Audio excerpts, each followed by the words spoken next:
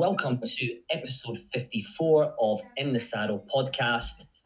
Done a bit of a Christmas special this week. I am no longer the captain of the ship. Katie Clements will be driving the conversation this evening. So I'm part of the usual suspects gang tonight with Lucky Loaders and Paul Callahan. Katie Clements, you have the floor, Captain. Thank you very much, Mark. Bit strange having to take over. It'll be interesting to hear your selections for a change. Hopefully you'll have more luck than I've had for the last couple of weeks. So how is everyone? Chris, yourself, good week? Yes, not been too bad. Glad that now we've getting into this Christmas period. I always love this time of year, not because it's Christmas and you get to spend time with the family. I love the racing. My favourite part about Christmas is the night before, looking at the full fields, working out my bets for Boxing Day. That's my favourite time of year. Just sitting down with a bottle of beer and going through those riders and runners, trying to work out some winners for Boxing Day, and hopefully we'll have a good Christmas and find a few winners on here. Well, this year you can't be depending on spending time with the family, can we? All things considered, COVID-wise, which I believe Mark is pretty pleased about. Hey, Mark. How's it going, Katie? I'm good. Opened the biscuit tin last week, putting on a few pounds. I finished up with work this afternoon, so been studying hard. Got a bit of an eye-opener when I looked at some of these prices. It's feeling like a bit of Paul Callahan here, taking his lead and tipping a couple of favourites, but feeling confident, maybe found a few at a price, but I think this week's episode will be fun. And then finally, Paul, how are things your end? Yeah, flying. Had the last couple of days off, done a bit of Christmas shopping, so back into work tomorrow, and I finish up Christmas Eve at 5:30, so looking forward to it. Wrote to Santi there a couple of weeks ago, and I hope he'll bring me a couple of winners now over the Christmas, and I'll be delighted. Okay, so shall we dive right in then with our first race that we're covering, which is on Boxing Day, 26th of December at Kempton, the 150 Ladbrokes Quarto Star Novices Chase, Grade 1. Shall we go to Paul first? Yeah, I'm going to go. I think Kaluki's interesting, but I think he finished third. He was a good winner 2 starts ago at Newbury. He finished third towards the end of November behind in a race won by Next Destination, but slight concern. I could see him running well, but slight concern would be he had quite a hard race at Newbury on his last start. But I'm going to give the nod here to the Big Breakaway. You know, all the hype. He had a nice introduction at Cheltenham back at the open meeting. I didn't think he lost a whole pile in defeat behind Bold Plan. He was quite green in front and his ears flickering and what have you. And I think he just got caught for toe, I think, both physically and mentally. And I'm going to go, he's stepping up. But 2.5 round Exeter would almost be the equivalent of 3 miles around Kempton. Exeter is quite a stiff 2.5, but I'd imagine that was just to bring him on mentally more than anything else. And I'd fancy the Big Breakaway to get back on track here. Yeah, I could agree with you there. I think last time out he had a lot of hype around him, and I don't think there was anything to dislike. He's still a young horse and is talented, so yeah, it's his for the winning, really. What do you guys think, Chris? Yeah, I couldn't disagree more actually about the Big Breakaway. I would be taking him on every single day of the week. I thought his performance was very lacklustre. Exeter, I can see why some people might think they decided to give him a run at Exeter just to sharpen him up, but to me, like he just really lacked the enthusiasm that day. If you go back and watch the race replay, Robbie's having to encourage him, ask him for a big effort, and he just didn't look in the mood for it at all. Tizard's team as well, like they're really hot and cold at the moment. When you think they're going to have a winner, they don't, and then when you look at some of their outsiders, that's when sometimes it pays to follow them. So I couldn't really have the Big Breakaway here, despite him having a lofty reputation. I thought the obvious candidate was Charm Blue, who I think someone else might fancy as well a little bit later on for the Skelton boys. done nothing wrong so far at all. 2 out of 2 over fences. The only slight concern is we haven't seen him jump this way round yet. Both his wins at Wetherby. The form worked out okay last time from Wetherby because Snow Leopardess, who finished second for Charlie Longston, went and won a decent handicap at Haydock, so the form looks rock solid. I don't think this is a particularly good renewal. We've seen good horses over the years. You might remember when Le Bagua won it. We had top of the game Santini in that race, so it's normally a classy race, normally one of the key trials for the RSA, but I thought Sean Blue would be the one, and I know he is favourite in the market, but I think he fully deserves to be, and he would be the way I would be siding. And Mark, who are you siding with here? Quite keen on Shamblu for Dan and Harry Skellin as well. Won with ease the last twice at Wetherby. This is a huge step up in class. Only a 6-year-old, looks classy, can make his presence felt here. I mean, he ran in top races last season behind Envoy Allen in the Ballymore at Cheltenham. Second to Shishkin in the Sydney Banks Memorial Novice Hurdle at Huntington. I mean, I think he could easily be a 160 chaser. Actually put down on my notes, cracking each way bet here. And obviously, I looked at the price, he was actually 7-4. I was actually expecting about a 5-1 to Paul Callahan's amusement. I can see both Paul and Chrissy's angle with the big breakaway. I think he could maybe be a wee bit inconsistent. Could you put a line through that last run? I'm not sure, but he was under pressure quite a long way out. I don't. Paul Callahan disagreed. Sorry, Go on, Paul. Yeah, I don't. I think if you watch the race the last day at the line, he was actually starting to gain on the winner as they hit the line. I don't think it was so much pressure. I think he was just being a bit leery. I think he would have been better with a lead, and I wouldn't be surprised if he doesn't mature rather quickly. I wouldn't be surprised if connection's off for Headgear. I think it was just more out of attitude than a case of him being outpaced or anything. I think he was just being a bit leery. But at the line, he was starting to, when he got headed, he was starting to actually, the winner wasn't putting any more daylight between him. He was starting to close the gap again. So I think he's just could be saving a little bit more for himself. I think it was a good ride by Sean Bowen on the winner on both planks. I think he could see what was going on in front of him, and he just waited to the last, quickened past him as a length, and as you say, the second was coming back, but he just nicked the race on the flat, didn't he? And he sat directly behind the big breakaway. He didn't sit in the wing mirrors, giving him a chance to. He sat directly behind him and then pulled out and came with one run to specifically just to nab him. Exactly. He didn't give the big breakaway any time to respond. Yeah, clever. I was actually on the phone to Chris Loader at the time, and we were just watching Betfair and running, and like he was like even like 3-4 out. Chris was like, "What price is he?" And I'm like, he's 4s on. And Chris was like, "Are you sure? Is your internet working?" I was like, "Yeah, he's still 4s on." Like, even coming to the last, he's still 1.6, 1.7. But yeah, I think some people got their fingers burnt there. But going back to the race at Kempton, the novice star, Cato Star novice race, Shamblu for me. I think he's a 160 horse. I think he'll take all the beating. But skinny enough, 7-4. But I think the one to beat. Yeah, I mean, so we've got Shamblu, who currently best price available is 2-1, and then the big breakaway at 11-4.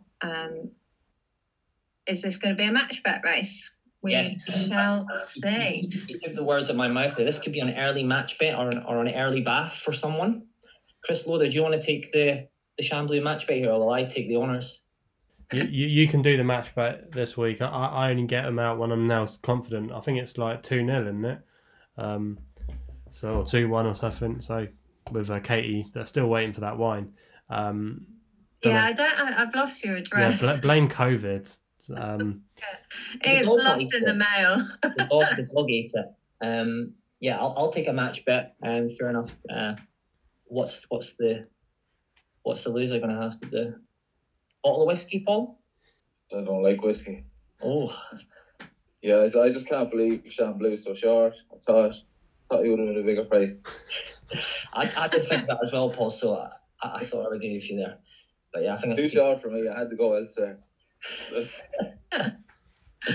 Okay then, so if we move on to the next race, it is the 2:25 Ladbrokes Christmas Hurdle Grade 1. Shall we start with, we'll start with Mark this time. It's actually a race that, well, I was going to say revolved around, obviously Epatante at the top of the betting, 1 to 2, best price available. Chris Loader's favourite horse, Goshan, is obviously an angle in this race as well. It could just be another case of printing more money. And 10 to 1 for the win. Another place lay.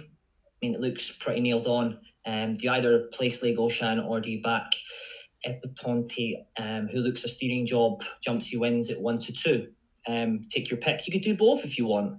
It looks quite straightforward, this race. Yeah, it would be interesting to see if Goshen does get the run after the reports from his last run. Chris, what do you think?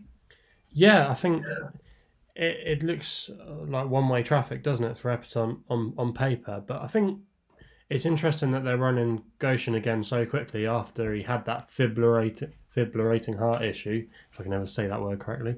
But yeah, it's interesting that they're going to run him again so soon because he's already been jocked up. Jamie Moore is already in the jockey bookings department, so it does look like they're going to run him.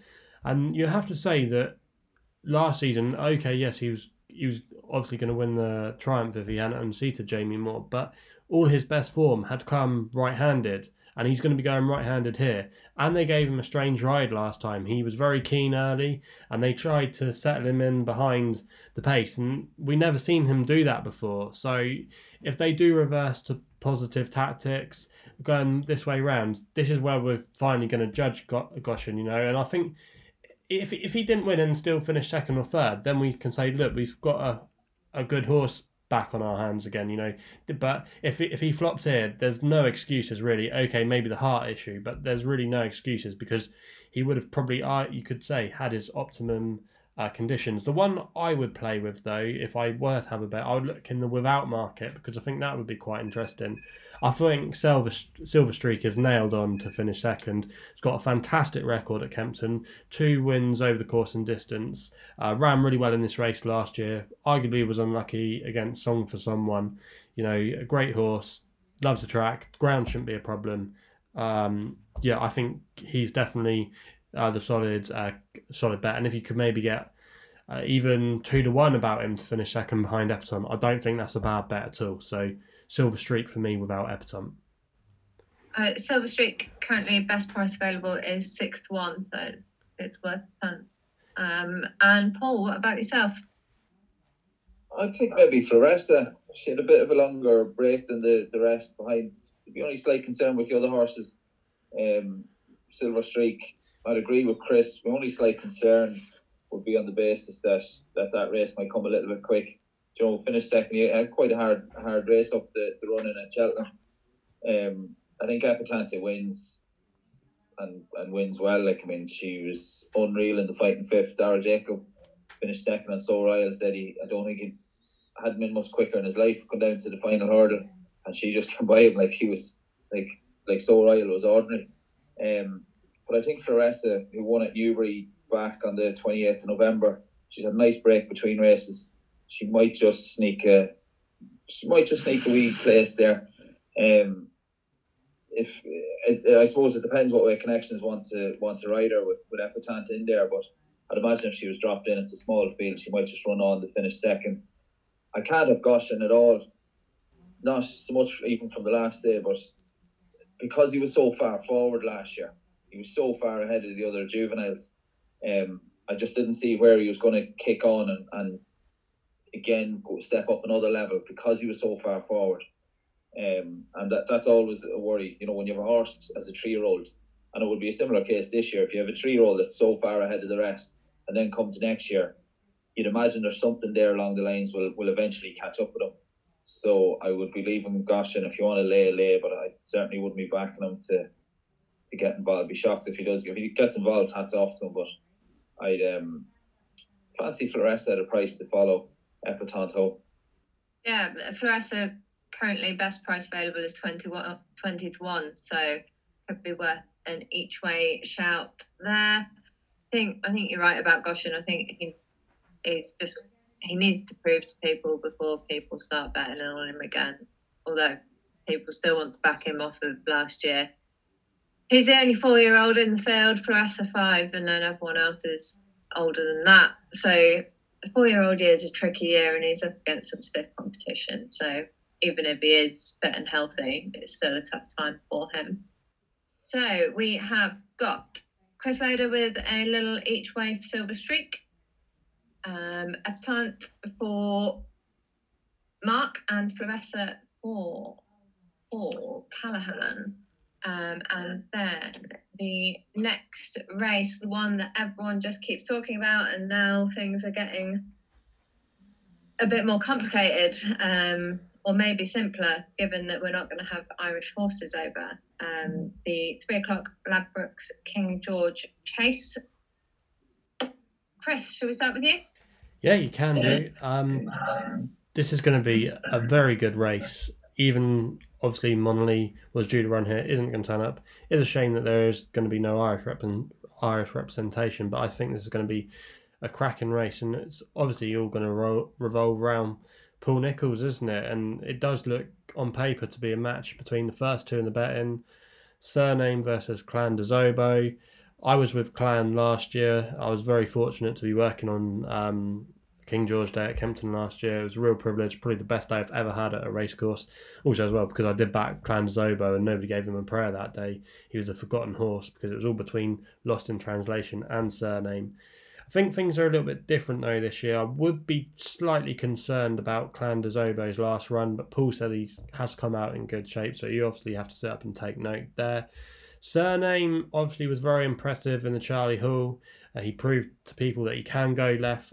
He can go left-handed, and the form has worked out okay because I ran okay in the Ladbrokes to finish in second place. So the form has taken a bit of a boost there.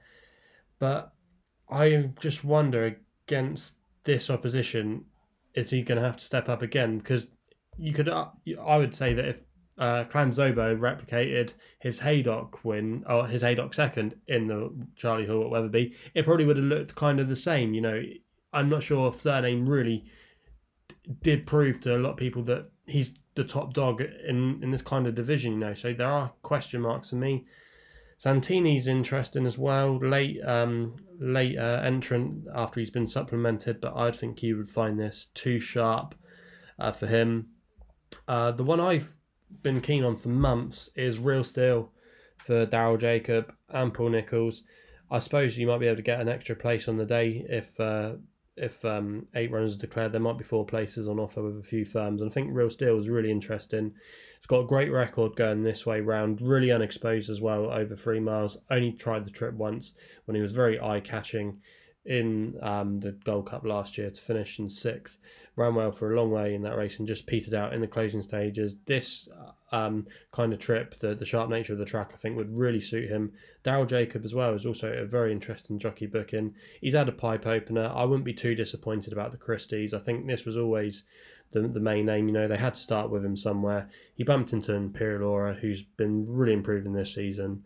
And I just think it could be a case, many of our older listeners might remember, I think it was back in the early 80s, there was a legendary trainer called Michael Dickinson, and he trained, I think, the first 5 home or something in the King George, and he also as well did a similar feat in the Gold Cup. And with the 4 Nicholls runners here, maybe he could saddle the first 4 in the King George. Wouldn't put it past him. I'll try and see if I can get a price on that, actually. I wonder what kind of price you could get. But yeah, I think away from the front 2, I think Real Steel is quite a big price, and I think on the day he could be slightly shorter and one maybe where the market comes for. So Real Steel for me at a double figure price.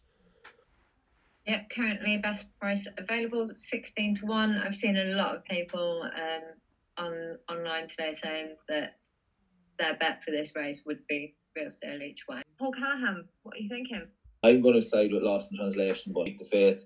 He was beaten a long way out at Haydock in the Betfair this time round. I thought the body language of Robbie Power, I know the ground was pretty heavy, and I know Robbie in a interview on television before the race, he more or less said that the ground had gone against him.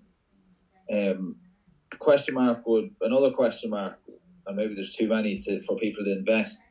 But I love the horse, but I don't like the fact that he ran such a bad race in it last year, and nothing ever came to light, which I'd be slightly concerned of. Again, I don't think he was beaten after 3 or 4 fences last year, which is not the track ground. You don't need to literally jump 3 fences and he was off the bridle. So it's going to be drier ground this time round, and I would fancy him. Well, I am going to fancy him to get back on track. One that I wouldn't put people off at a bigger price, having a couple of quid each way, is the Root Jefferson train, Waiting Patiently. He's some bits in decent form. Wouldn't have many miles on the clock. It's only his 14th start in total. His 11th over fences. He was third at Sandown when last seen in December of last year. It's over a year ago in the Tingle Creek behind Deafy Desoy. And before that, he was third at Aintree behind Min. But some of his form throughout, he unseated quite early on. I think it was the 9th fence in this race back in 2018, and he was quite well fancied for that race. I think it was the last fence with the circuit to go. He got badly hampered. He was still going quite well, but he was fancied for the race. His horse has obviously had his problems since. There's very little mileage on the clock, but for anyone who's not a lost in translation, Surname was exceptional, I thought, in the Charlie Hall. And I think Santini would be quite happy following a steam train the length of England. But I think I'm not a Santini fan. I would question his attitude. I'm not a massive fan of the horse.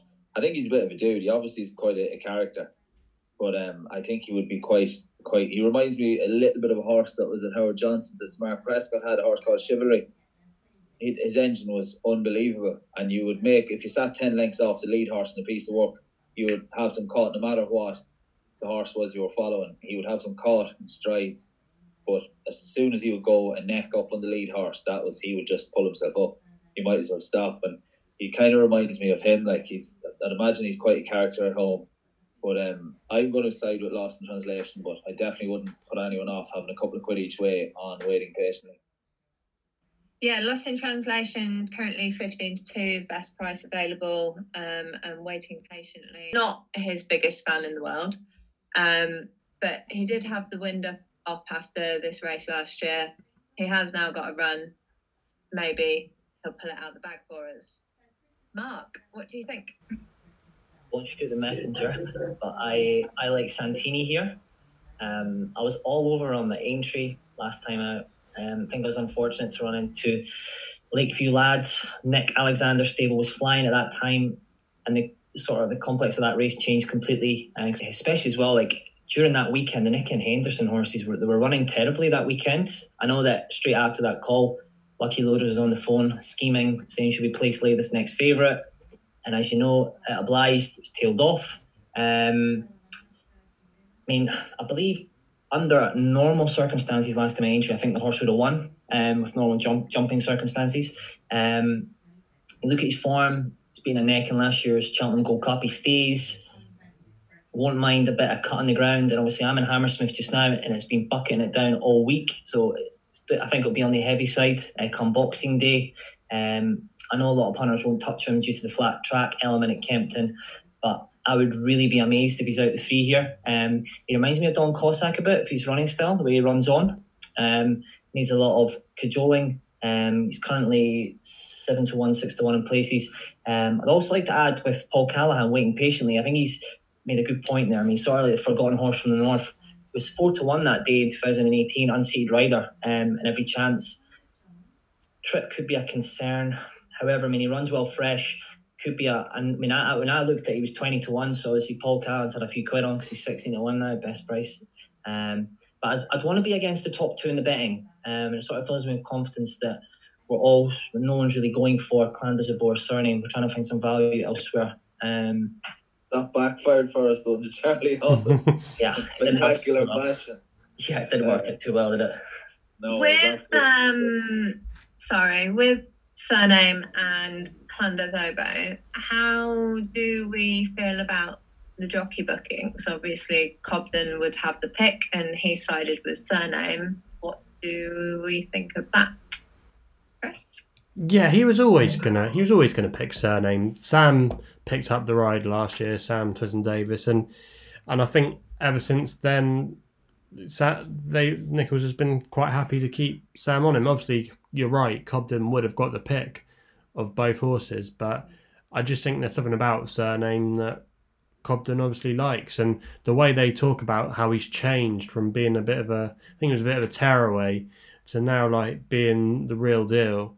I think they can't believe his transformation, and they've been so bullish about him. But Nichols has said in his quotes that he people keep asking him all the time who's better, Surname or Clan, and he really, honestly, he can't tell you. He really thinks that they're pretty neck and neck, and that's why I made the point. Even though we all sat up and thought, oh, Surname, wow, what a performance! Like, if I reckon Clan de Zobo could have done that, or another one of these horses in here, and we would be all raving about it, even though Surname wasn't out of second gear really, and you have to admit he was very classy that day. I think there's a few in here that could have put in a similar performance. So that's, and I know we did get our fingers burnt with Surname that day. Yeah, we definitely got egg in our face that day, Chris. But yeah, I'm sensing the lay button coming from Chris Loader here. It could be Loader's lay. I wouldn't be laying in this race at all, because I think you can't rule a lot of these out. I honestly don't. I think it's a fascinating race. Definitely going to be the race over the Christmas period, isn't it? Yeah. I mean, if I had to nail my colours to the mast, I think I would just probably go with Clan Loyalty, because I backed him last year. And obviously he's got an unbelievable record here, won the last 2 renewals, and that would be a question mark for Surname, and Clan's done it against some of these horses where Surname hasn't yet. He's beaten arguably inferior rivals, and yes, okay, he beat Altior and he won over 2.5 miles, but he's not done it over this trip against these rivals, so he still does have to answer that question mark. It's a good question from Katie, Chris, regarding the jockey bookings, because Surname did get put away comfortably by Clan. Why is he not even considering changing over? I'd say the reason behind that is, though, and it has come out since, that Paul was quite confident that that the run with Altior just took it out on him, and I don't think it's nothing to do with like the jockey bookings as such. I think the prep that he's had now, I've read a couple of times that Paul wanted to run him in the Charlie Hill to give him enough time to run at Kempton, because he's best here. He runs his best form after a break. Think about how well he did to get him fit for the Charlie Hill, and also as well to beat Altior last year. He was so fit and ready on the day, and that's exactly the angle he had in with Clan last year. With Clan last year, he ran him in the Down Royal chase, and then he had enough time to come into the King George, and that again, that could be a negative. What I said about Clan Zobo, did that run at Haydock, even though Nichols said he's okay, is it going to come a bit too soon for him, because it did look very attritional that day? So there's a few different angles, and it's very difficult to work out. But yeah, anyway, I should shut up now. It's the race I'm most looking forward to. I think it's really interesting, and I think there's some really special horses there, and you can't argue with Paul Nichols. If he's going to enter horses into this race, it's because he thinks there's a reason for them to be there, and having 4 in is a bold statement for sure. So it'll be interesting to see how that pans out. So we've got Chris Loader with a real steal each way at 16-1. Paul Callahan sticking with his love for Lost in Translation. Best price available 15-2, with a little each way on Waiting Patiently. Best price 20-1. And Mark keeping faith with the one that many people aren't keeping faith with, Santini. Best price 13-2. Like these prices, keep them coming. I love it. Completely alien and new to this, but we'll see what people think, I guess. So leaving Kempton and heading to Wetherby for the 205 William Hill Roland, how do I say this? Merrick Handicap Chase, Grade 3, Chris Loader. Well, arguably the people up north, this is their race of the Christmas period. They absolutely love it. It's actually normally quite a good race, actually, for some of the stay and chasers, some of the nationals. I remember Lakeview Lads has won this in recent years. It's normally a pretty decent race. And I think this year's renewal looks quite interesting as well. There's a lot of horses that could go on to bigger and better things. I think Spirit of the Games is really interesting, stepping up in trip. Snow Leopardess as well. We spoke about the Sham form. She's going to be interesting. You got York Hill in there. But I thought I'd take a chance on taking risks. I thought I'd take a risk on him for Nicky Richards. It's a bit of an old boy now, but has done very well in the last couple of seasons. You might remember he won the Scottish National, and he ran well in this race a couple of years ago, actually behind Lakeview Lad and Captain Chaos. That was quite a good renewal of the race that year. Finished in third place. Not a massive race. Not a race I've got a massive opinion about. There's quite a few in here I think you can give chances to, but I just thought taking risk. I think he'll be spot on for this. I thought his run at Newcastle was fairly promising behind York Hill. You know, that was a bit of a messy race, but I still think he ran quite well in that. And I thought he's coming in here as well, a second run after a Windop, which is always a popular angle. I just thought a track he's run well at in the past and a race he's run well at in the past, a bit of an each-way flyer, he would do for me. Lovely stuff. So taking risks, I had to scroll down a little way to find him. He's currently best price available at 14-1. But I think I'm going to have to scroll even further down the odds to find Mark's selection for this. Yeah, you might break the mouse, but it's the one you're going to have to do for this one. But yeah, I'm quite keen on Trevor Hemmings' Champagne Mystery. I think he's 20-1. You find me about a 25-1 there, Katie Clements? Not so far, no. 21 is showing as the best that I can find. Yeah, small chance, I think.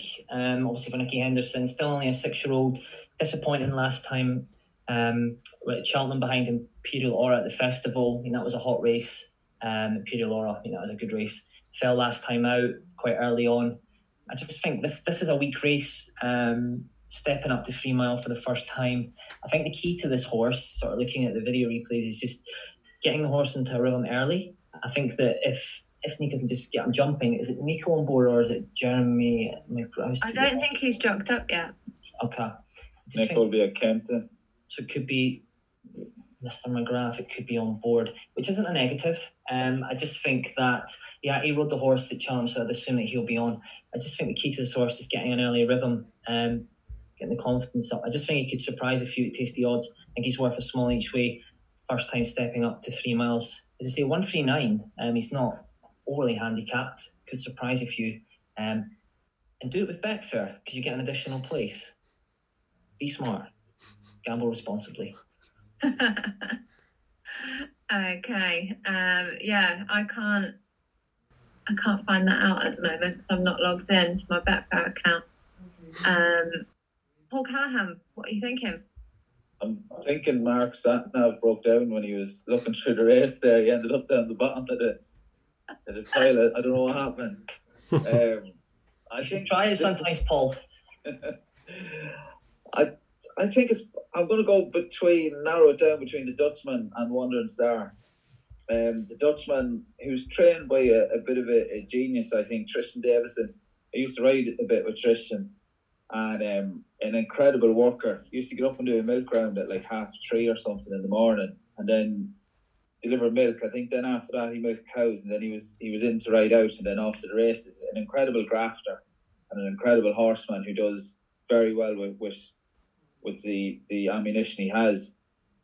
Slight concern with the Dutchman is he was quite a hard race when finishing second behind another astute trainer, Oliver Greenall's Late Romantic at Haydock back on the 2nd of December, and one who's just had an extra time between his race was Wandering Star, who was second on his seasonal reappearance at Ascot, which was his first start since having a wind operation behind the John Joe Neal trained Corwenta. And Wandering Star was quite keen on that occasion, and I think that run would have just knocked the gassiness, knocked the freshness off him. And I think that run should have left him spot on. So I think at a bit of a price, I like the Kim Bailey trained Wandering Star.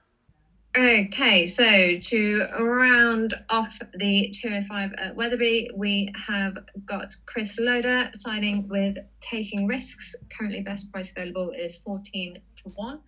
Mark with Champagne Mystery with 20-1. Currently, best price available. And Paul split between the Dutchman and Wandering Star, both currently at 10-1. So, heading over to Sunday, back to Kempton, the 27th of December, 2:30, Ladbrokes Desert Orchid Chase. Shall we start with Mark? I think this race looks pretty straightforward, similar to Epiton. I think Altior is going to take all the beating. I know there's about 4 to 6 available. I would be hoovering that up. That's basically Christmas money for me. I think it looks very, very straightforward here. I'm just looking through the form here. I can only see him beating himself or for something drastically to go wrong here. I think he jumps, he wins. I just think that he's just far too good for this field. Definitely the one to beat. Yeah, I'm inclined to agree with you. Wondering if anyone else has a bit of a different angle. Maybe Chris? Yeah, I think I might just take Altior on. I mean, obviously, there's nothing more to be said about him. You know, he's been one of the best horses we've ever seen so far in this millennium. You know, it's really hard to knock him. He's undefeated over this trip. However, he is 10 now. Is getting on. Arguably, he's still probably the horse to beat in the UK over this trip. However, it is a bit concerning that we didn't see him at Sandown for the Tingle Creek. So that is something just would be at the back of my mind. And also as well, I just wondered if the track around Kempton, even though he's won there in the past and been very good and has won this race, I just wondered if there was a few in here that might put it down to him, because there's a couple in here that I think are really interesting and I think the track would suit. And the one I thought I might take a chance with was Rouge Vif, who I think is at his best when he's out there making the run-in. And I was looking through the race trying to think what's going to be making the run-in. Now, there is a few in here that probably would like to make the run-in. However, I just thought if there wasn't, and he got loose on the lead, he could be really interesting. I thought he ran a very good race at Sandown on ground that ideally wouldn't normally be his cup of tea, even though there was a massive debate, obviously, around the ground that weekend at Sandown. But still, it wouldn't have, with it being soft, it still wouldn't have been his optimum. He likes good to soft. And I know Mark said earlier that it could be on the heavy side at Kempton, but soft ground at Kempton is different soft ground to lots of other courses because the track normally drains very well. So I would say it probably will be on. I reckon it'd be good to soft actually by the time they get to this race. And he doesn't have. To ask you a question, just sorry for interrupting. I was listening to what you were saying about taking Altior out at Sandown. I mean that was the same day Santini ran, and it was. All the Henderson horses ran terrible that day. Do you think Nicky, I know we actually spoke about this off camera, do you think Nicky purposely took him out because he knew the horses weren't right? I mean, possibly. They said with Altior that it was all that situation. I mean, don't really want to go over it too much because there's so much been said about it. But the thing was about Altior, they had the conversation on the Friday because there was 2 days of racing at Sandown. After a few favourites got beat on the Friday, they came in and Nico said, yeah, the ground's on the soft side and it could be quite testing work. But then you look at Altior, obviously, in all his good form, had come on soft ground. He's handled soft ground, and it was arguably heavier when he won the race 2 years ago. So it is very. There's lots of ways you can look at that debate. I don't think he would have withdrawn him because the horses were in bad form. Maybe they just thought it wouldn't have suited their ground. You don't tend to think of Henderson horses as being proper sloggers. And this, because he is an old boy now, probably would be, obviously the main aim is to go back for the champion chase. I know like loads of people said, the Tingle Creek is still an established race, and it is. But obviously everybody wants to see him get his champion chase and come back for it. So, I think an angle with that is, although they said they withdrew because of soft ground, and to a punter, soft is soft and good is good. But to people that ride, soft ground isn't always the same. It can be soft and holding. It can be just soft. So you don't know, if you've not ridden around it, you don't know what it feels like.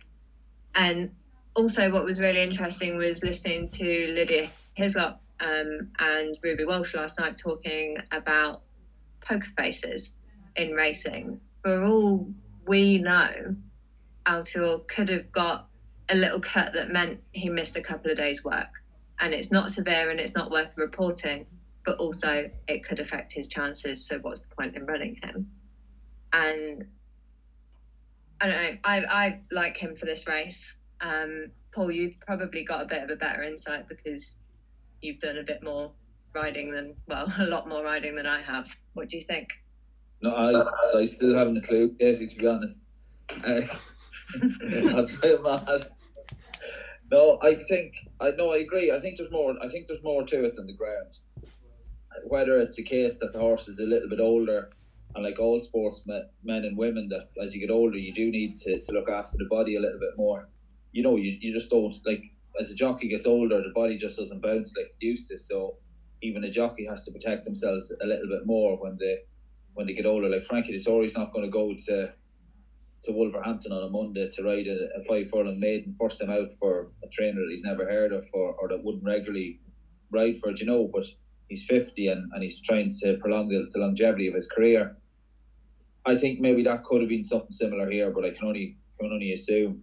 I think if Altior turns up, I think he wins, and the prices would reflect that. But a lot is taken on trust. But if Altior turns up, he wins.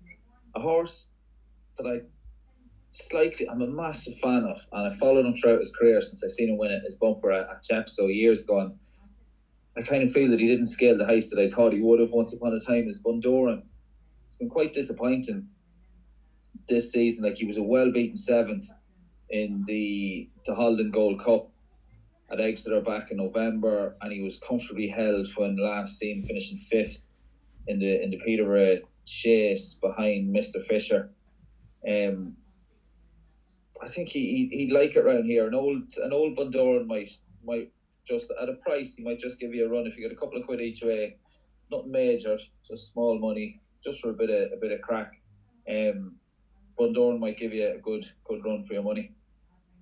Yeah, he's currently 50 to 1 best price available, whereas Chris's each way shout is currently 7 to 1. Can you refresh your browser and check that selection from Paul Callahan, just to make sure it's 50? I'd mark that now. That Paul Callahan selection that I have written down is Altior. I think he's took my sat nav with Champagne Mystery. I'm trying to get the date. Very, very lost. I'm actually really interested in Chris's selection for this with Road Drift. Harry Whittington's horses haven't been running for the last couple of weeks. I believe one of their horses was out of action and not very well, and a lot of the horses weren't running to form, so they just took some time to regroup. So it'll be interesting to see how they come back now. Can we get a match pick here? Me and Paul Callahan on Altior for a Harrods hamper. I think we can all agree that Altior is without a doubt going to win this unless something goes horrendously wrong. Yeah, I think any racing fan would love to see him come back and win as well, wouldn't we? Yeah. I don't think to be anyone would want to come back and see him being beat.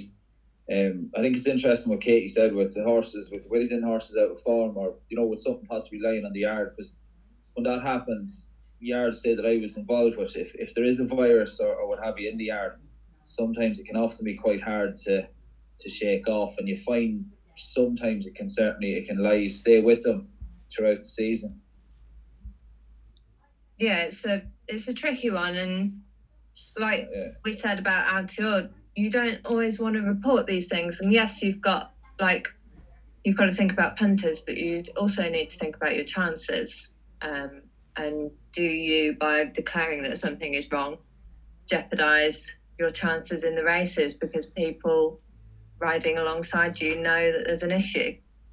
But yeah, I'd be going for Altior for this as well. But to wrap that one up, we've got Rouge Vif. Currently, best price available is 7-1. Altior, best price available is 8-13, I believe, which I know you say that's Christmas money, Mark, but it's not a lot of Christmas money, is it? And then Bun Doran, best price available 50-1. So moving on to Chepstow on the 27th, the 250 Coral Welsh Grand National Handicap Chase. Let's start with Paul. I like the Nicky Martin train, Two Amigos, was second on his last start at Chepstow. Would have a little bit to find with Secret Reprieve on that run. Secret Reprieve had him comfortably held was beaten by 12 lengths. I do see the Two Amigos reversing that form. So I'm with the Two Amigos here. Matt Griffiths had a good winner, did a nice winner with Dash the Dasher. And Matt Griffiths, I remember when he was based with Philip Hobbs, he's a job, like, very capable rider, and certainly wouldn't be out of place with any of the bigger jobs in any yard either side of IRC. Horse at a bigger price if anyone was having an each way bet. I do also like Big River here. It was a nice winner at Kelso. I remember was it 3 runs ago. He loved the ground, has a handy weight of 10 stone 8, and he will stay all day. He should. All the indications that he'll absolutely love it around here. So certainly wouldn't put anyone off back in Big River, but I'm going to side with the Two Amigos. Yeah, speaking of Big River, I believe he's got another fan on the podcast. Yes, I think Paul Callahan just seen my notes pre-recording. I know you were keen on the Tipstar competition. You're keen on training up for it next year. Yeah, I wasn't allowed to enter this year, but I'll be there next year, so beware. And I'll make sure that I'm right and ready, and I'll outline my form and all that nonsense, you know. Okay, so on to Mark. Who do you fancy? I think that Mr. Paul Callahan has seen my notes pre-recording. I'm all over Big River for Lucinda Russell. Just exactly what Paul said. Loves a bog. He's going to get it at Chepstow. Stays all day and can be competitive off 141. There's a lot in here that have stamina questions, and just Big River, you can just see him running on past beating horses at the end.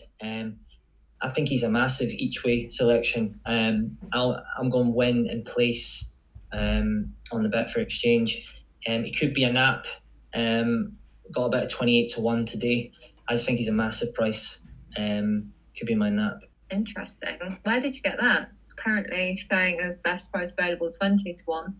I had a few quid on today, Katie. So you've shortened it. Yeah, market mover, yeah. So 2 relatively big prices. We've got 20-1 with Big River and the Two Amigos at 10-1. Chris, have you got anything shorter?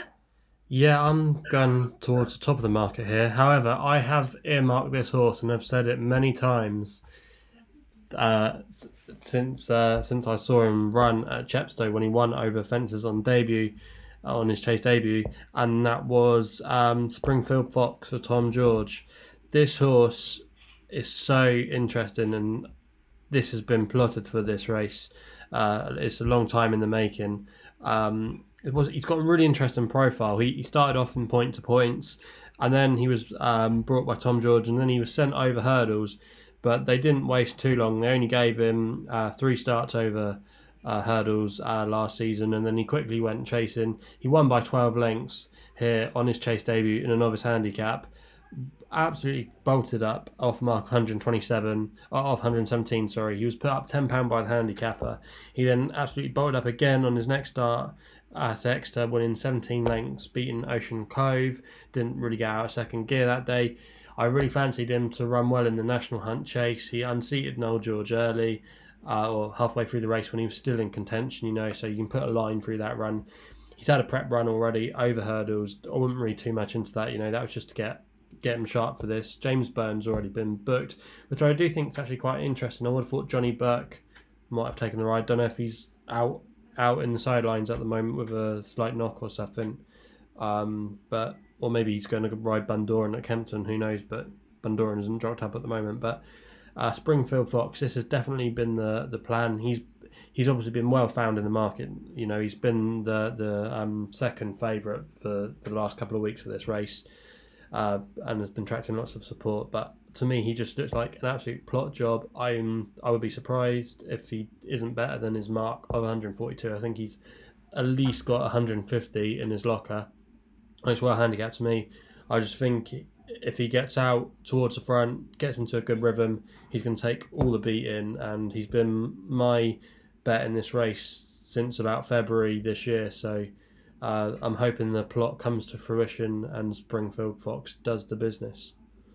Fingers crossed for you, Chris. It's interesting. The three horses you three guys have mentioned, are all dropped up when there's a lot of horses in the race that still aren't. And Chris, of the three, your trainer Tom George, well, not your trainer, he's not training you, no, but training Springfield Fox, currently has the best percentage run to form at the moment, so it'll be interesting on the day. So Chris Loader, Springfield Fox, currently 7-1 best price available.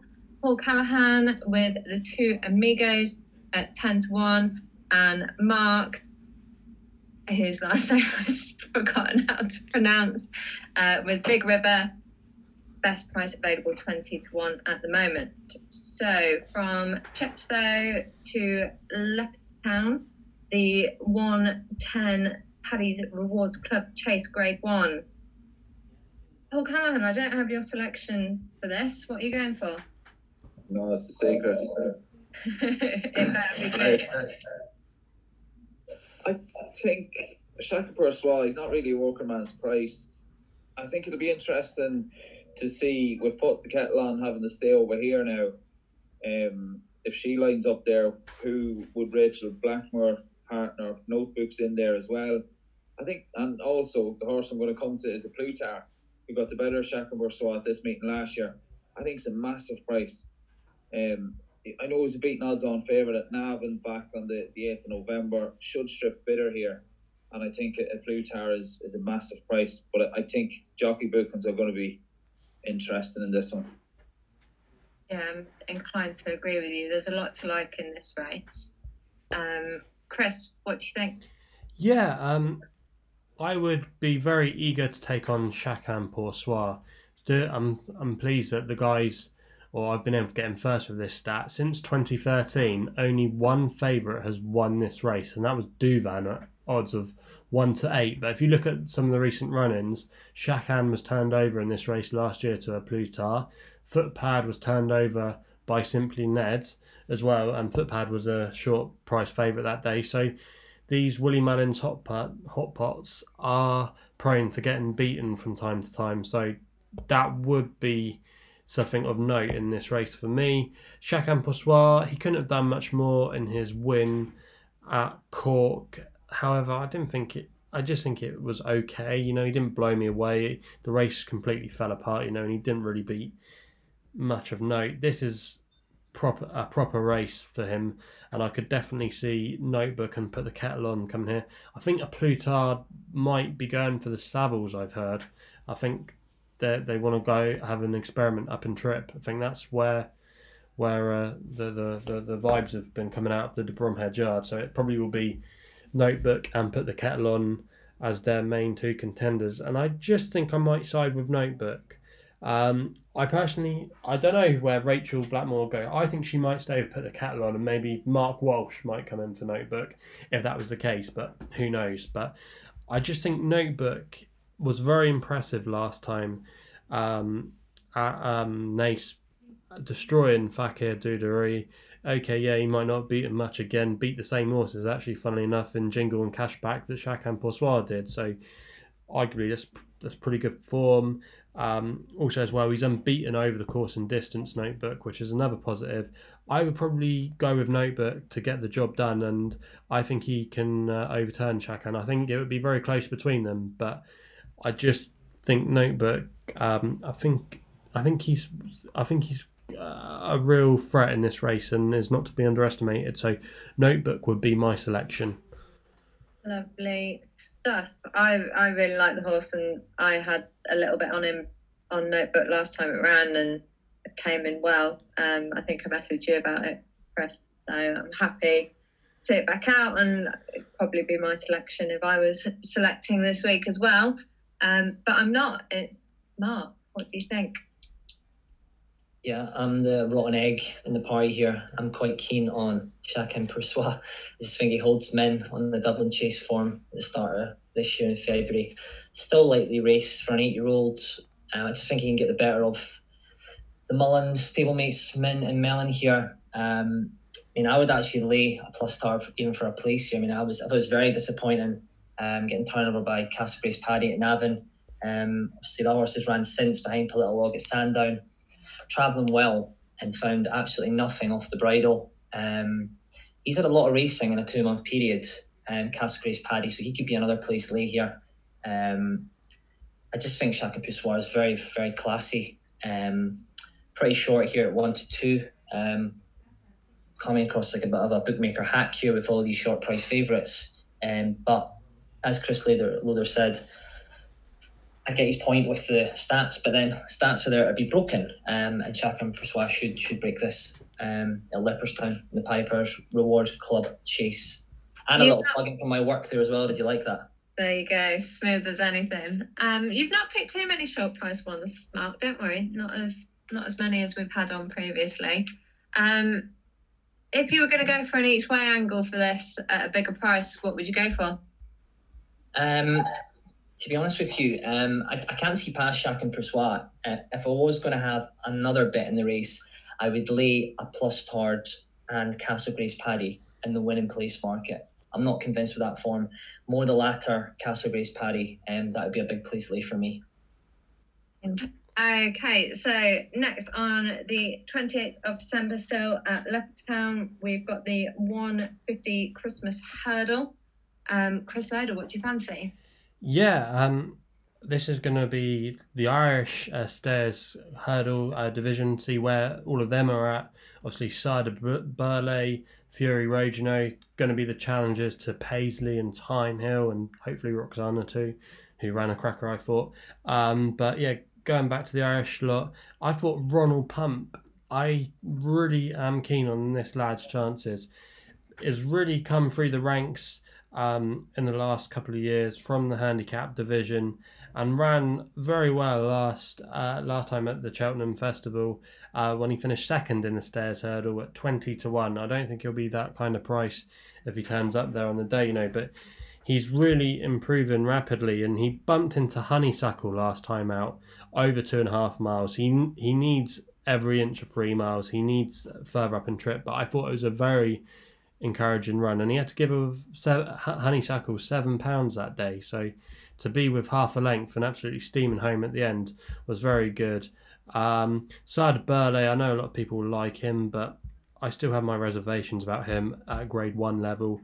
Fury Road, that Albert Bartlett form is very good, as we've all seen it, but I just think Ronald Pump, he might be trained by Matthew Smith, but I think he's quite an exciting horse, and for me, the Irish division, he would be at the top of my list at the moment, but I think Fury Road would be the danger. But Ronald Pump, I really do like him, and I think he would be where my money is going come the day. And Paul Callaghan, what do you think? Yeah, I'd agree with Chris. He ran an absolute cracker. He flew home in the Hatton's Grace behind Honeysuckle. The Matthew Smith who trains, he's a real shrewd operator. Trains around Kilmeston area in County Meath, does incredibly well with what he has. I think French Dynamite. I'm going to take a chance on the Mouse Morris train Geldon, who was second. I think only about a half a length separated French Dynamite and Sire de Burley when the pair met at Navan in the Lismullen Hurdle back on the 8th of November. French Dynamite stepping up in trip, does like to make the run, and I'm going to take a chance here that he's going to get an easy lead or a relatively easy lead and can somewhat dictate the fractions to his own liking, and I think might just be worth an each way crack here. As I said, is stepping up in trip, but only half a length separated himself and Sire de Burley, and although it was a relatively comfortable half length, but I think the betting has it somewhat out of the part. Like, I think it's slightly uneven here. I think if Sire de Burley is around the 7-4 mark, I think French Dynamite shouldn't be hovering around the round 16s. Fury Road's form is solid, and I can't see Ronald Pump can be highly strung. That would be the only thing, but he can be a little bit wired. But I suppose that behind closed doors it'll help him, and it would depend on how many line up here. He did look quite relaxed at Fairyhouse, however, but I'm going to take an each way crack here with French Dynamite. Yeah, there's 13 entries so far. It might change between now and then. On my notes for this, Mark, I've got that you're laying Thomas Darby, but obviously he's now no longer going to be able to travel. That's very unfortunate because I was really confident on this one. I mean, I know this horse is very, very keen. Struggled to get home over 2 mile free at Cheltenham. Practically tailed off.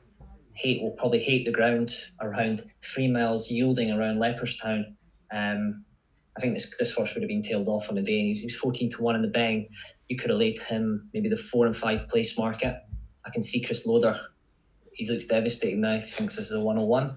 I think you could have laid this at 2-1, 9-4 in the place market. I couldn't have him at all over this trip, let alone in this sort of ground, which is unfortunate. So I will be firing a blank in this race, unfortunately. Hope you're not firing blanks elsewhere, Mark. Right. It was going so well, Katie. Going so well. You set it up for me. Apologies. I've made myself blush, so that's good.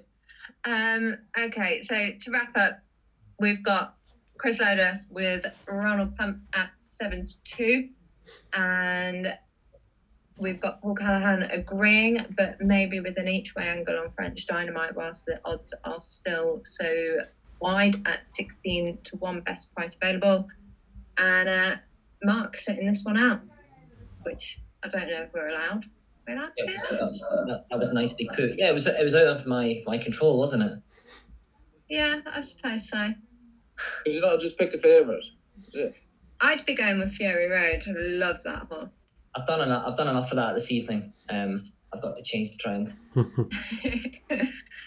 Okay, so moving on to the 225 Savills Steeplechase Grade 1, still at Leopardstown.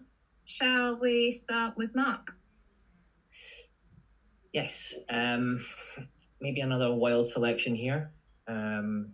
A few eyebrows may be raised. I see you're raising yours already, Kay. But anticipation. Yeah. I'm going to take a chance on Sam Crow at a price. Chris Loader, look of approval. I just think these testing conditions over 3 mile will play right into his hands. The complete opposite to Thomas Darby profile. Whilst this horse is going to absolutely love the slog, will stay. Ran well last time behind Easy Game and Battle over Doyne. That form looks decent. I just think he's been crying out for this sort of trip and this sort of ground. I think he's a massive price at 18-1, and this is nap territory. I can't decide between this and bigger. But I do think 18-1 is massive, and obviously Gordon Elliott, he won the race last year. I just think that this could be a new lease of life for Sam Crow at this sort of trip, and he's not. He seems like he's been around for a long time. He's only an 8-year-old, so he's off 160 here as well. I mean, he's got a bit to find, but I just think this trip, I think he can be competitive. I can't see him out the 3 here. I agree with you. He's one of those horses that feels like he's been around forever. But I currently can't see away from the favourite at the moment. What about you, Paul? Yeah, I'd be in agreement with you, Katie. Manel Endo has never finished out of the first three, and that includes a win and a point. Form looks absolutely solid, and it looks as good as ever this season with victories at Wexford. Got the job done towards the end of October. That was backed up with justifying odds-on favourites in a Grade 2 at Navan back on the 22nd of November. And I fancy Manel Endo to confirm the bet. I think it's priced accordingly here. I think Manel Endo takes the lead. Chris, are you agreeing? Yeah, I do agree. I think Mark's point about Sam Crow is really interesting, going up to 3 miles. I think it's going to be his first time if he does tackle it over 3 miles. So it's kind of now or never with him, and this is probably going to be the year if he's ever going to have a crack at a race like the Cheltenham Gold Cup. He's going to have to do it. He would have to bounce back, I would think, from that down Royal effort. Just doubts to the back of my mind there. But if he was to run at Cheltenham, I would be interested in him. I would expect a nice race from him at least here, but not a betting proposition for me. I have to agree with Paul though about Manel Endo. He's my idea at this stage of the Cheltenham Gold Cup winner. I think he's really taken his form to another gear this year, or he just appears to be a more sound jumper. Thought last year he wasn't quite so slick at a few of his obstacles, so I do think he has come forward a lot, and this is kind of the angle I like for like the Gold Cup campaign. I think he's going to take the world of beating. The one I would just worry about now, presenting Percy at the back of my mind. I just was really taken with him, the way that he won at when he won at Thurles the last day, beating Kenboy and Monolly. I think I've read somewhere that Gordon Elliott's had a few of the Pat Kelly horses, and he's actually won with all of them. So I'm not sure if people were slagging off presenting Percy. I know people were slagging him off, but maybe he was just with the wrong trainer. Now he's with Gordon Elliott. He's really got to the bottom of him, and even last season he ran a couple of encouraging performances, and he did look like his old self the last day. And I think he ran not too badly in this race last year. It was the Irish Gold Cup. I forget which one he ran not too badly. But if I was to have a bet outside of Manel Endo, it probably would be presenting Percy. But I do hope Manel Endo goes and gets the job done, and then it's all roads, hopefully Irish Gold Cup and then Cheltenham Gold Cup, and he goes and wins. Yeah, it's Manel Endo is currently 2-1, whereas presenting Percy is best price available with Sky Bet at 9-2. And then Mark's selection, Sam Crow's currently I can find best price available at 12-1. So getting on at those 18s is an interesting shout. Well done, Mark. I think with 20 horses entered into it so far, none of which are jocked up, I don't think it's a lot could change between now and then. But it looks like it's Manel Endo's for the winning. So on to the 29th, which seems impossibly far away at the moment. The 2:25 Matheson Hurdle Grade 1. We finished with Chris last time, so let's start with you this time. Yeah, all eyes here are going to be on the rematch between St. Roy and Abacadabras. I think this is where the match bet might be going. I do think St. Roy had so many excuses, as long as you like, really. Last time out, he was keen, but he was still travelling the best. I thought Mark Welsh didn't particularly give him the best ride. Sorry for interrupting you there. Can you just rekindle the conversation you had with me after that race? What? How the hell did he lose that? Yeah, Chris Loader was not a happy chappy. This is probably the most angry I've ever seen Chris Loader. To me, he just, because it was such a small field. It wasn't a big field. It's just the amount of blind alleys he kept finding. He was clearly, in my opinion, the best horse in the race. And I know Paul is a massive Abacadabras fan, and he can have his say in a minute. But to me, in a battle, he doesn't do it at all. And I think the race probably was run to suit Abacadabras more on the day, whereas I think it'll be a different kettle of fish here. And I'm hoping St. Roy can do the business, because I do think he is the biggest threat to Epatante come the champion hurdle. It will be difficult for him to give the £7 away, but he's a county hurdle winner. You know, he looked very classy on his return at Tipperary. Arguably very unlucky is the diplomatic answer last time out. In the oh god, the names escape me now. The Grade 1, oh jeez, Morgiana was very unlucky in the Morgiana, and I just think if he gets a rub of the green here, he'll take all the beating, and hopefully will put himself about 10 lengths clear between himself and Abacadabras. Go on then, Paul Callaghan. Argue the case for Abacadabras. Well, I think as much as St. Roy's alleys were getting blocked the last day, Abacadabras is a horse who doesn't like to be in front all that soon. I think it possibly cost him a supreme. I don't know, maybe Davy Russell got there a tad sooner than he would have liked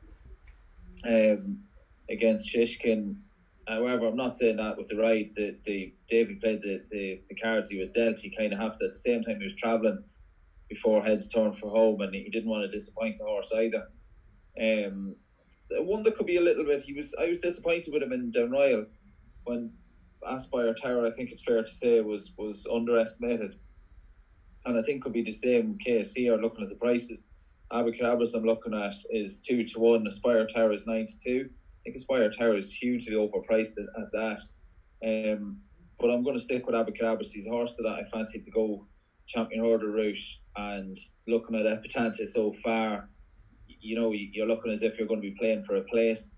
But I'm going to stick to that. I think he's going to be thereabouts, but I think it's going to take a peach of a ride from the jockey. I think it's going to take a last minute. You know, you're not going to want to see Abacadabras hitting the front until well after landing at the last. And Mark, anything else to add into the mix? I can understand both Paul and Chris's arguments. I think St. Roy was quite a questionable ride, to say the least, last time out. The absolute mayhem and running on the Betfair Exchange. I'm not so sure about the distance bet, Chris Lord. I think 10 lengths is being a bit overconfident in that department. But I do like one of Paul Callaghan's Abacadabras. A bit of a mouthful, reminds me, because I know that's one of Paul Callaghan's top 10 to follow? It's 2 plugs within 30 seconds. I'm doing well. I actually think that Sharjah, it's a bit overpriced here. I know it hasn't run since July, but if you look at that form behind Epatante at Cheltenham and Honeysuckle, I mean, that's good form. What price is Sharjah currently at the moment? Let me check. Best I can find is 8-1 with Betfair. Okay, 8-1, all blue as well. I do think that if this horse is fit and ready to go, could run a race, could be a good each way selection here. I wouldn't be too put off by any jockey bookings as well. Danny Mullins, David Mullins, Patrick Mullins, doesn't matter. I just think if this horse is fit and ready to go, could be dangerous to the top 3 in the betting. Interesting. I will follow Aspire Tower off a cliff. There's something about the horse that I just love. It's one of those I always have a little bet on when it runs. So to round that one up, we've got Chris Loader with St. Roy, Paul Callaghan with Abacadabras, and Mark kind of siding with St. Roy, but also considering Sharjah at 8-1. So that's everything that we're covering. Has anyone else got anything to add, or any other bets for the week? This is Chris Loader's favourite part of the show. Yeah, this is. I can see him on the edge of his seat. This is the nap of Christmas for me. Oof. I've already had a bet on, which isn't like me. I normally leave it until the day. Don't normally get stuck in too many anti-posts. The The race actually is before any races we've ever covered, actually. It's the 1:15 at Kempton on Boxing Day. This novice handicap chase always is a red hot piece of form to follow throughout the season. Was a really good race last year, won by Comanche Red. You had Simply the Bets in there as well, on the slopes from Chris Gordon's yard and Mr. Mago. And the first four went on to run really good races later on in the season. Now, in that race last year, I was all over Mick Shannon's Hold the Note. All over him, and he was really unlucky. He was brought down through no fault of his own. Horse in front of him fell when he was brought down, when he was still there in contention, still travelling very strongly. After that race, he went to Warwick and was just out battled by Kim Bailey's 2 for Gold. He was put up by the handicapper to a mark of 145 after that run. He was raised £12. He then ran in the Close Brothers and finished third behind one of Paul's favourite horses, Imperial Aura. I was all over him for that race, but I still think he ran with credit there, and he just bumped into one on the day. We've already seen him a couple of times already this season, and he ran last time out at Cheltenham over 3 miles, losing to Kim Bailey's Happy Go Lucky, who could be a player in the National Hunt Chase at the festival. Hold the Note, it's really interesting. He's going to be second season novice, lining up in here off a mark of 138. He's dropping down in trip from 3 miles to 2.5 miles, and I think Tom Scudamore has already been booked for this. Connections won this race in 2018 with, you might remember, a horse called Glen Forcer, who at one point was the favourite for the Arkle, so it's a race they like to target. He's round about 10 to 1 in places. I think come the day he could be favourite. And I think off a mark of 138, he's £7 lower than when he was running behind Imperial Aura, and he ran well for a long way at Cheltenham. He was at one point I thought he was going to get the job done, but he just got tired up the hill.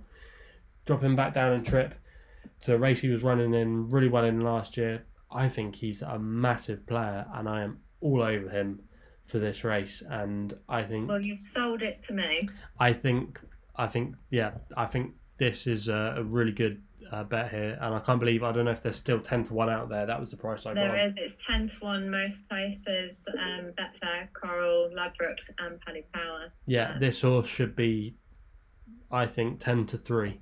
I really do think 3 to 1 favourite for this race. I really do. So for me, he is my bet of the Christmas week. Anything else to talk about or to plug, Mark? Sam Crow. 3 miles, soft ground. Looks like the one for me. Plugging wise, if anyone's having a bet, you can put a link into my work, doing some good offers with Betfair. If you ever sell a £20 free bet, we can put the link in the bio. May as well take advantage of it, learn how to use the exchange. One thing I've found is that when people start using the Betfair exchange, they never go back. Chris Loader is living proof of that. I dip into it now and again, so I'm not always on it. I'm not as hooked as you make out. Yeah. You love the Betfair exchange, Mark, and you love to lay it on. Yeah. Some people don't like it though. They see it quite feels so dirty. It's probably the wrong word of choice. It's a game of opinions, and I think if the odds are wrong, I'll take advantage of it. That's more than reasonable. So finally, Paul Callahan, anything to add? No, not really. Looking forward to seeing the big breakaway in the Cotto Star novice chase, and I'm looking forward to seeing Lost in Translation. Hopefully, I mean, they're going to be really happy or quite slightly deflated. There's worse things going on in the world. I think once he comes home safe and sound, but I will, from a racing sporting perspective, I'll be quite deflated if he runs a similar race to last year. I'd love to see Lost in Translation get back on track. I don't think there's anyone that wouldn't, even all things money considered. It's just, doesn't matter where your money is. He's a horse with a great story and a great heart, and it'd be nice to see him back on top. Yeah, exactly. So, shall I hand back over to Mark to round up? Yes. Thanks for all your time, Katie Clements, carrying the team, making sure all us boys behaved ourselves. which I think that we did. It's been great. Have a great Christmas, everyone. Make sure you follow us on Spotify, SoundCloud, and iTunes. Give us a like, give us a review, give us all a follow. We like a bit of interaction. Get yourself on the Betfair Exchange. However, gamble responsibly. Have a great week, everyone. Merry Christmas. Merry Christmas. Have a great Christmas.